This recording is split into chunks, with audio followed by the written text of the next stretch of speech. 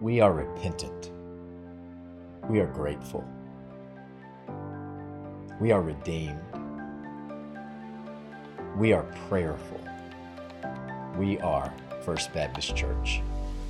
Let me welcome you to LOGOS. If you are new with us today, we're so grateful that you walked through these doors. We know we are in a very interesting season, and walking into a new place now is probably even more daunting than it was before because you don't know what you're going to expect. So we're glad that you're here with us. We would love to know that you are here with us if by going to this link that you'll see on the screen. It's just a simple way for you to let us know that you are here and so that we can build a relationship with you beyond this date. And if you are new to us in your own home for the first time watching on us online, thank you so much for choosing to worship with us. And we would invite you to do the same. Go to that link as well.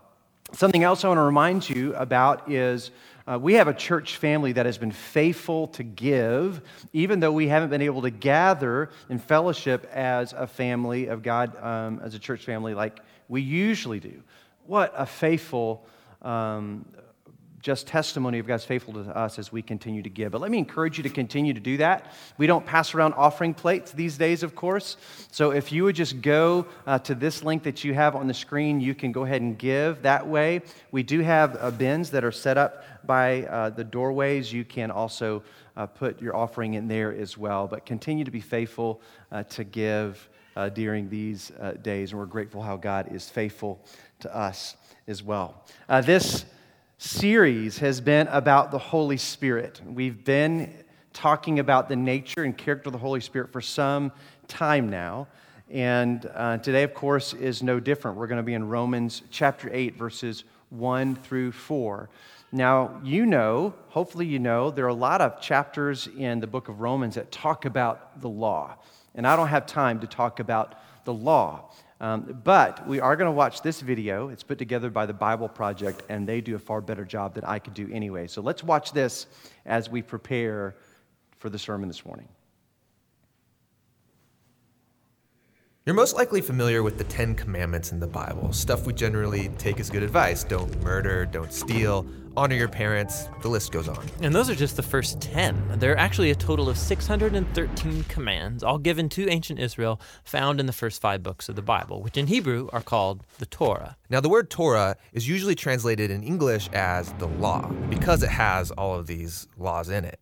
And as you read through them, you wonder, am I supposed to obey some of these, all of these? I mean, what's the purpose of the law? Well, that translation is kind of confusing because while the Torah has laws in it, the book itself is fundamentally a story about how God is creating new kinds of people who are fully able to love God and love others. And when Jesus taught about the Torah, he said that he was bringing that story to its fulfillment.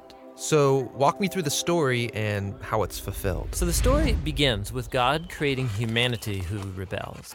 And God chooses Abraham to bless all of the nations through his family, who end up in slavery down in Egypt, and so God rescues them. Then at Mount Sinai, God makes a covenant with Israel, like an agreement. And all of the laws that Moses gives to Israel are the terms of that agreement. They're like a constitution. And so some of the laws, they're about rituals and customs that set Israel apart from the nations. Other laws are about social justice or morality. And by following these, Israel would show the other nations what God is like. Okay, so the rest of the Torah is just the complete list of laws that Moses gives Israel? No, the rest of the Torah just continues the story. And the 613 commands are only a selection from that original constitution. And even these have been broken up and placed at strategic points within the story.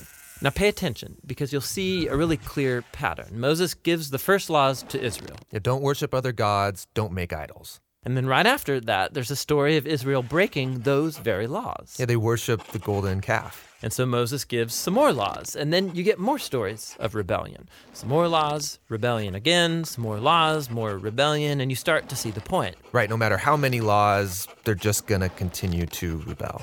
So at the conclusion of the Torah's story, Moses gives this final speech to Israel as they prepare to go into their new home. And he tells them, you guys, I know that you're not going to follow all of God's laws. You've proven to me that you're incapable. And Moses says the problem is that their hearts are hard and that they're going to need new, transformed hearts if they're ever going to truly follow God's law. And he was right. I mean, the story goes on to recount Israel's total failure. They go into the land, they break all the laws. Right. Now, the next section of books in the Jewish tradition are the 15 books of the prophets, and they reflect back on the story. For example, Ezekiel, he said that if Israel was ever going to obey the law, God's Spirit would have to transform their hard hearts into soft hearts. And Jeremiah said that's when obedience to God's commands wouldn't feel like a duty, but they would be written deep in their hearts. And Isaiah, he promised a future leader, Israel's Messiah, who will lead all of the people in obedience to the law. Now, in Jewish tradition, all of these books together are called the prophets, even the historical books, because they're continuing the story told from the perspective of the prophets. Okay, so we have the law and the prophets, and they're telling one connected story about God's desire to bless the whole world through a people, Israel, who it turns out needs a new heart. Yes, and Jesus saw himself as continuing that story. So he agreed with the law and the prophets when he taught that it's out of the human heart that come the most ugly parts of human nature. It's like the default setting of our hearts is opposed to God's law. But Jesus also said that he came to solve that problem, and in his words, to fulfill the law. So what does he mean there, to fulfill the law? Well, first he said that the demand of all of the laws in the Torah could be fulfilled by what he called the Great Command, that we are to love God and to love others. So that seems pretty easy. I mean, we all want to love. Well, we think we want to love. But Jesus showed how love is far more demanding than we realize. So he quotes the law, do not murder. And he says, yes, not killing someone is a very loving thing to do. But then he also says that when you treat someone with disrespect or when you nurse resentment against them, you're also violating God's moral ideal because you're not treating that person with love. And so Jesus said true love ought to extend even to our own enemies. So even though this command seems very simple, Jesus showed how our hearts are not currently equipped to fulfill even this basic command of God to love others. And that's kind of a downer. But where Israel failed, Jesus brought this story to its fulfillment. As Israel's Messiah, he fully loved God and others, and he showed all of the nations what God is truly like. He did this through his acts of compassion and mercy, and ultimately by loving his enemies even unto death. And after his resurrection, he told his followers that he would send God's Spirit to transform their hearts so that they could follow him and fulfill the purpose of the law, to love God and to love their neighbor. So this fulfills the story of the law and the prophets, or in the words of the Apostle Paul, the one who loves fulfills the law.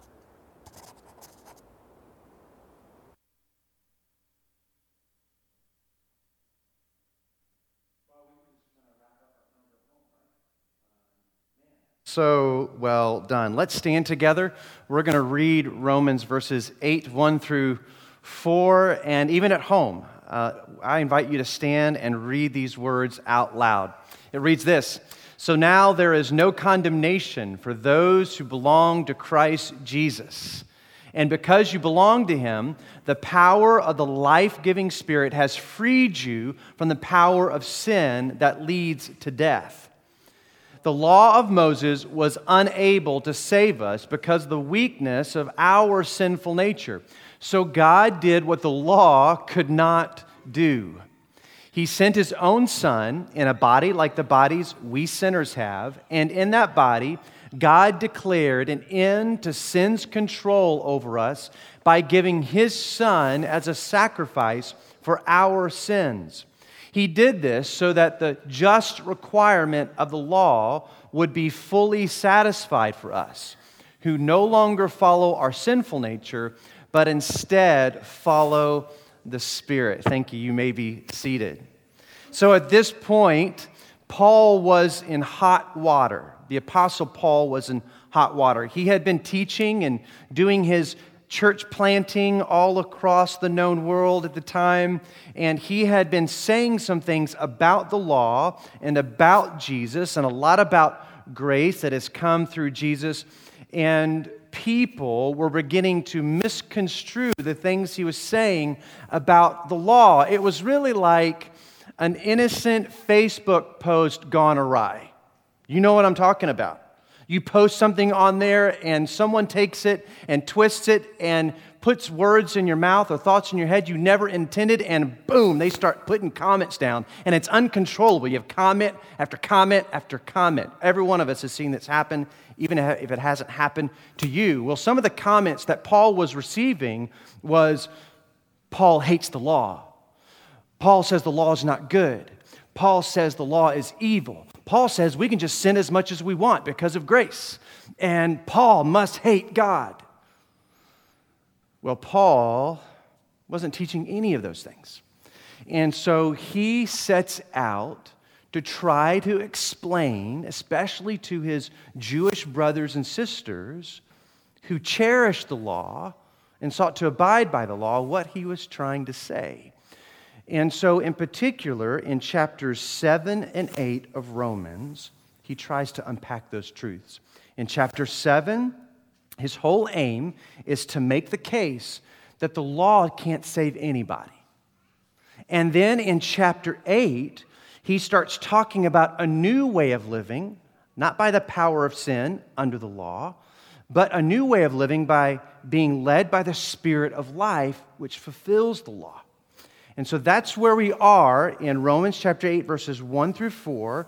For the first time, he's starting to talk about this new way of life.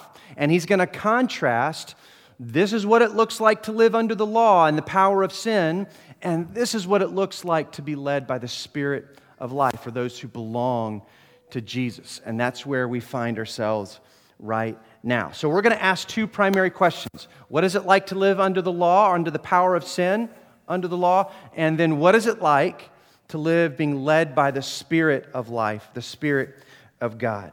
Well, these passages of Scripture make it absolutely clear to us what's going on. So the first thing is that the power of sin, according to verse 1 of Romans 8, condemns us.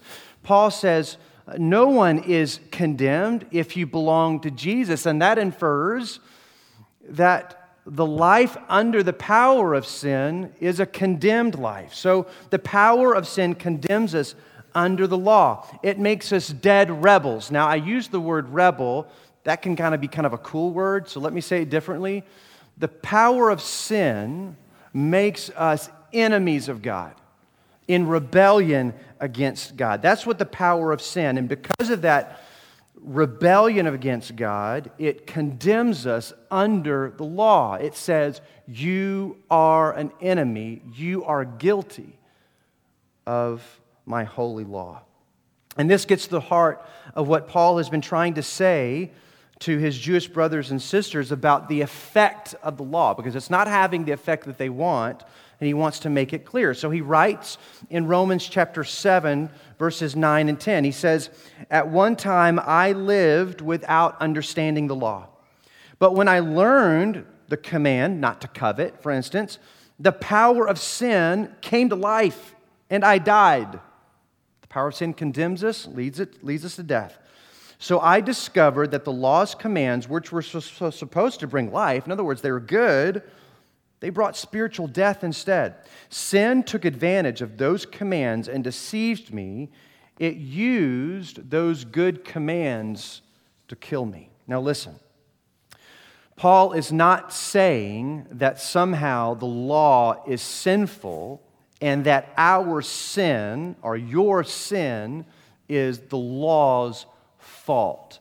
That's not what he means when he says those words, that, goodness, if I didn't know what it meant to covet, if I didn't have the command, I wouldn't have known what it meant to covet. He's not saying that it's the law's fault that he covets. That's not what he's saying at all. But you have to remember, Paul is responding to his critics who their whole life have given themselves to following the law as best as they can so that they can have a righteousness of their own and be approved by God.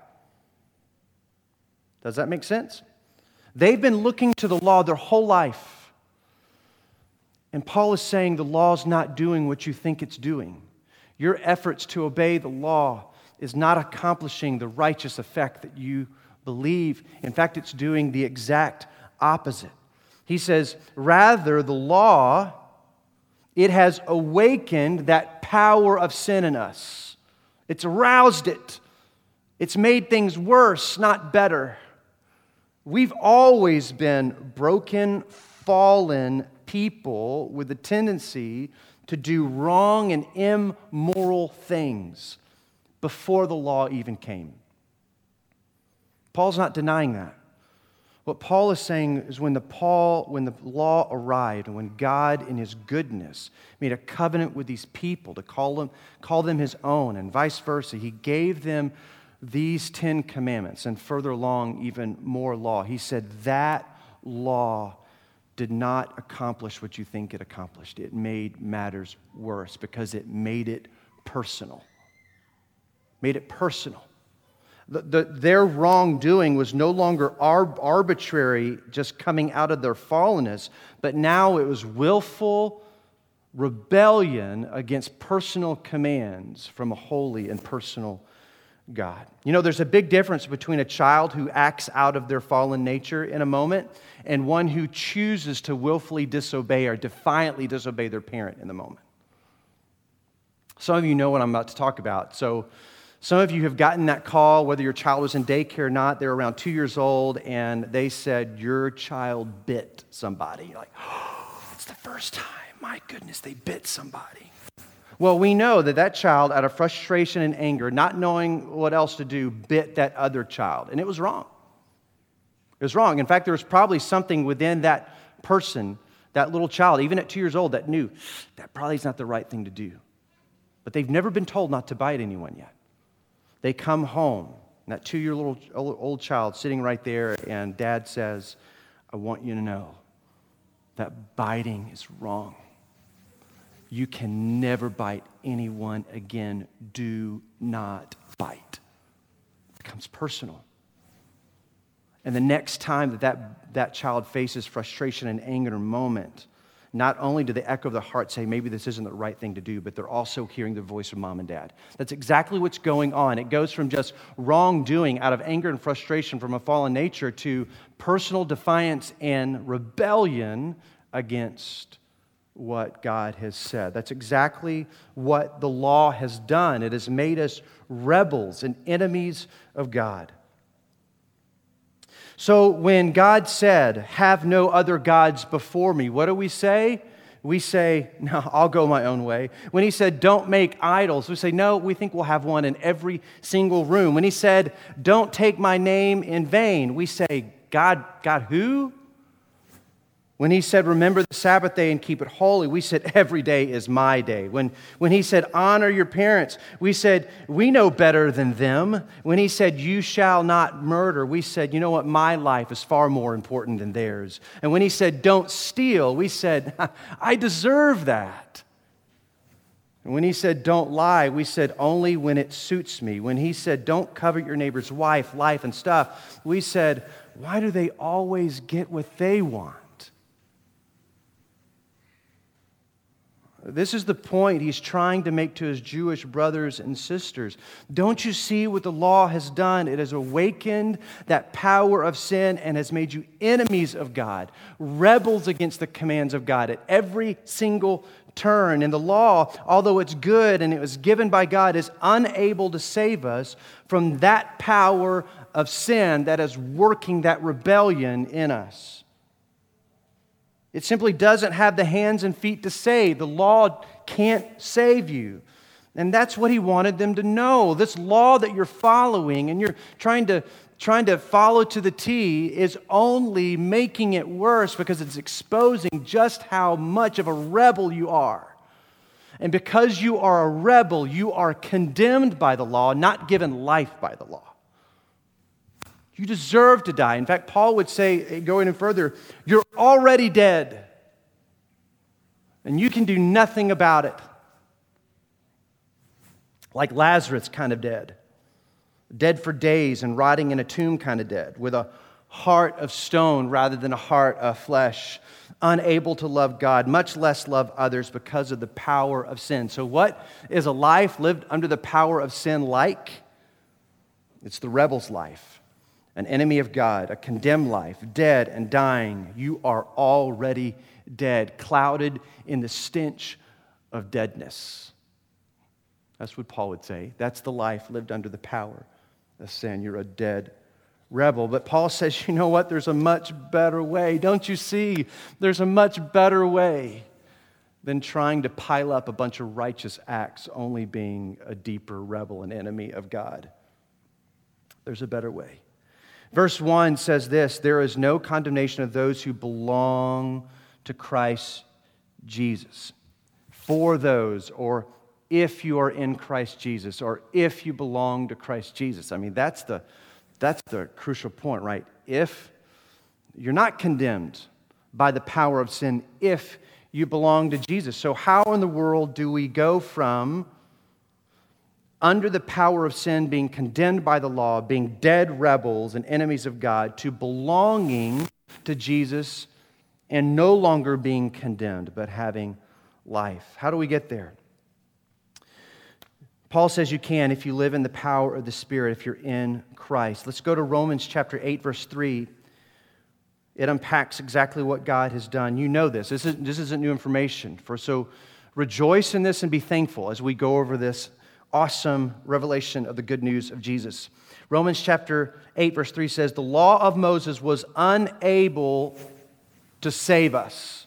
Was unable to save us because of the weakness of our sinful nature that condemned us under the law and made us dead rebels and enemies of God.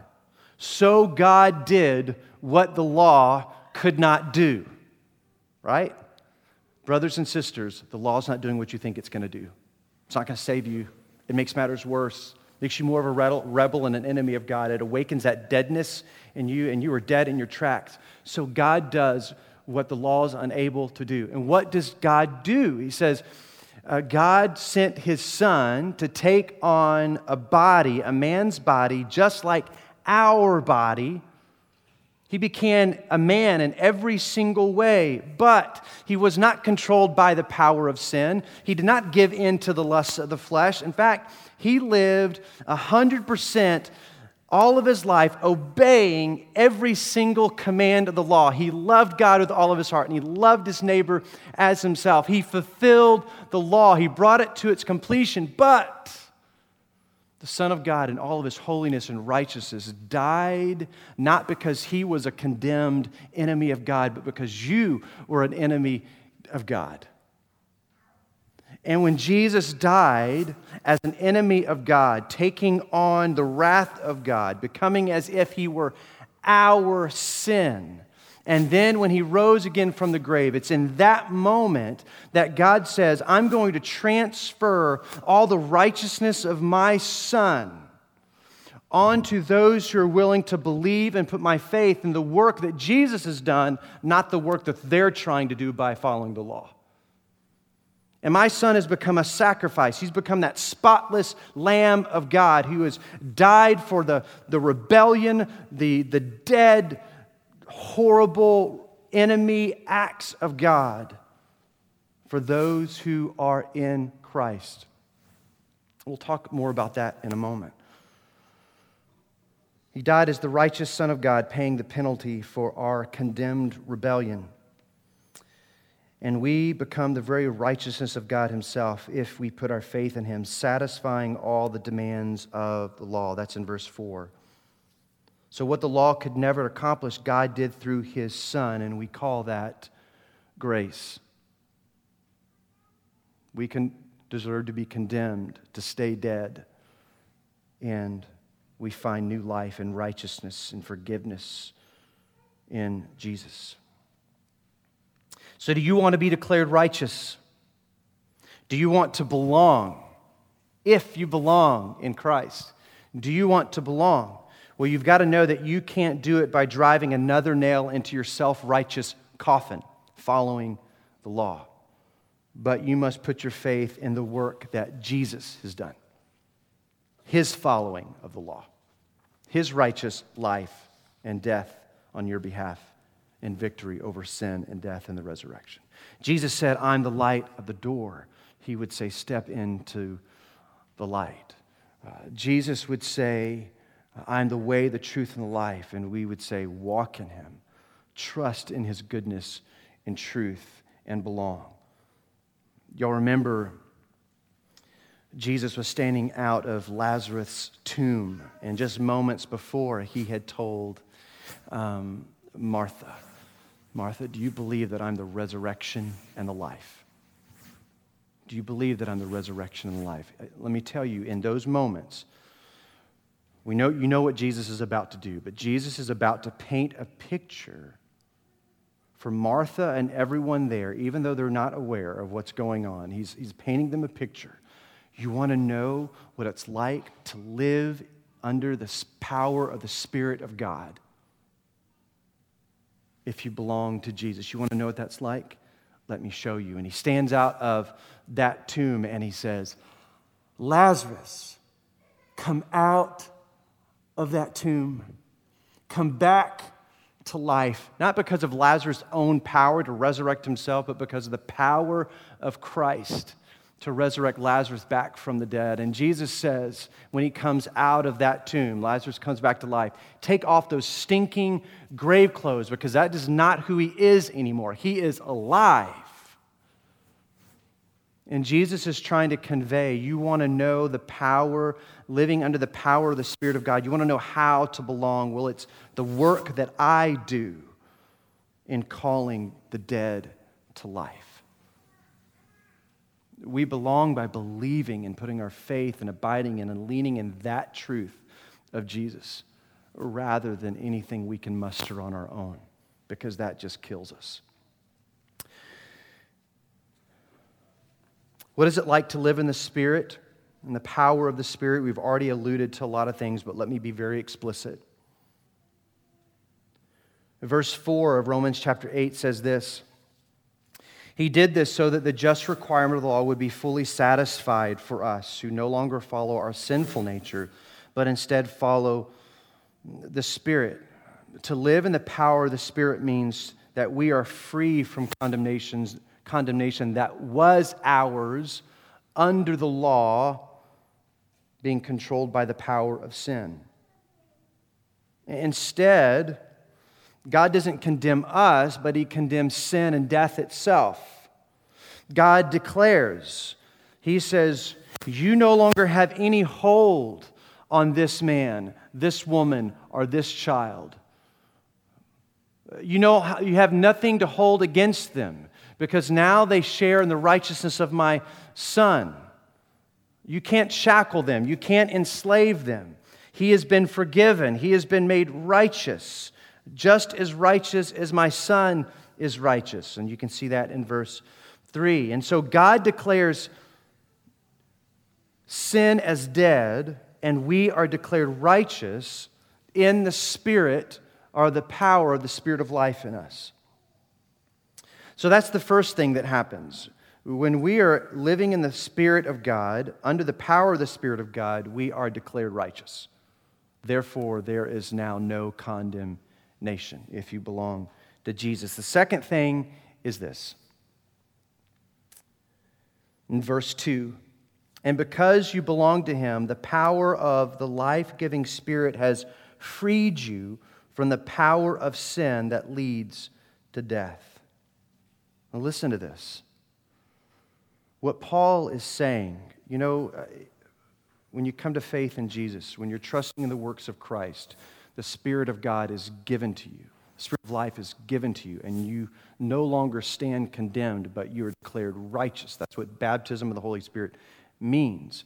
But then he goes a step further, and he says, the power of sin no longer can control you. No longer controls you. He alludes to this reality in verse 4 when he says, He did this so that the just requirement of the law would be fully satisfied for us who no longer follow our sinful nature, but instead follow the Spirit. This is where this replacing that heart of stone with the heart of flesh happens. We're declared righteous, and then under the power of the Spirit of life, something begins to take shape in our heart. It gets softer and softer and softer, and we are freed for the very first time to love and follow and obey God, not out of compulsion, there is a compulsion, but out of a real love and affection for God who's redeemed us and a love for our neighbor. We're free to do the things that God has asked us and longed for us to do, to love Him and love others. And this is the big secret that the enemy does not want you to know. The enemy wants you to continue to live as if you're enslaved to sin, as if you are under the power and control of sin in your life, as if you can't do anything else but sin. But if you're to believe Paul says that's not true of you anymore.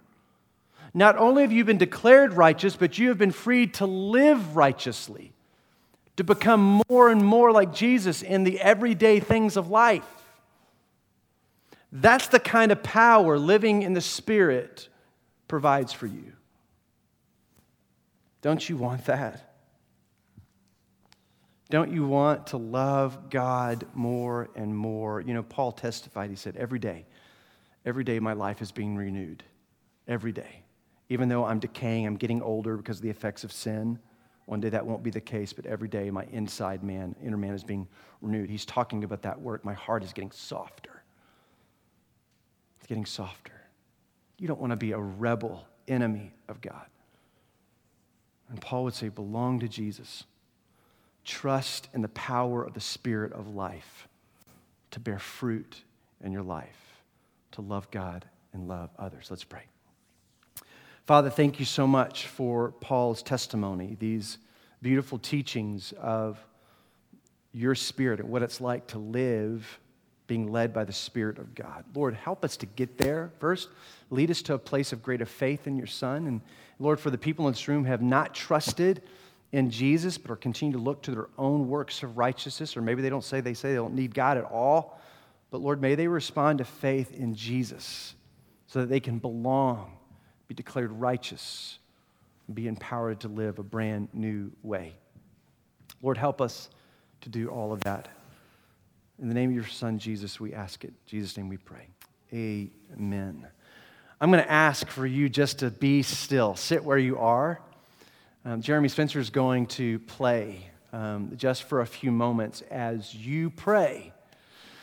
As you ask God, Lord, show me all the ways that I need to respond. What must I do? How might I yield myself more and more to the Spirit in my life? So you be still, respond to God during this time.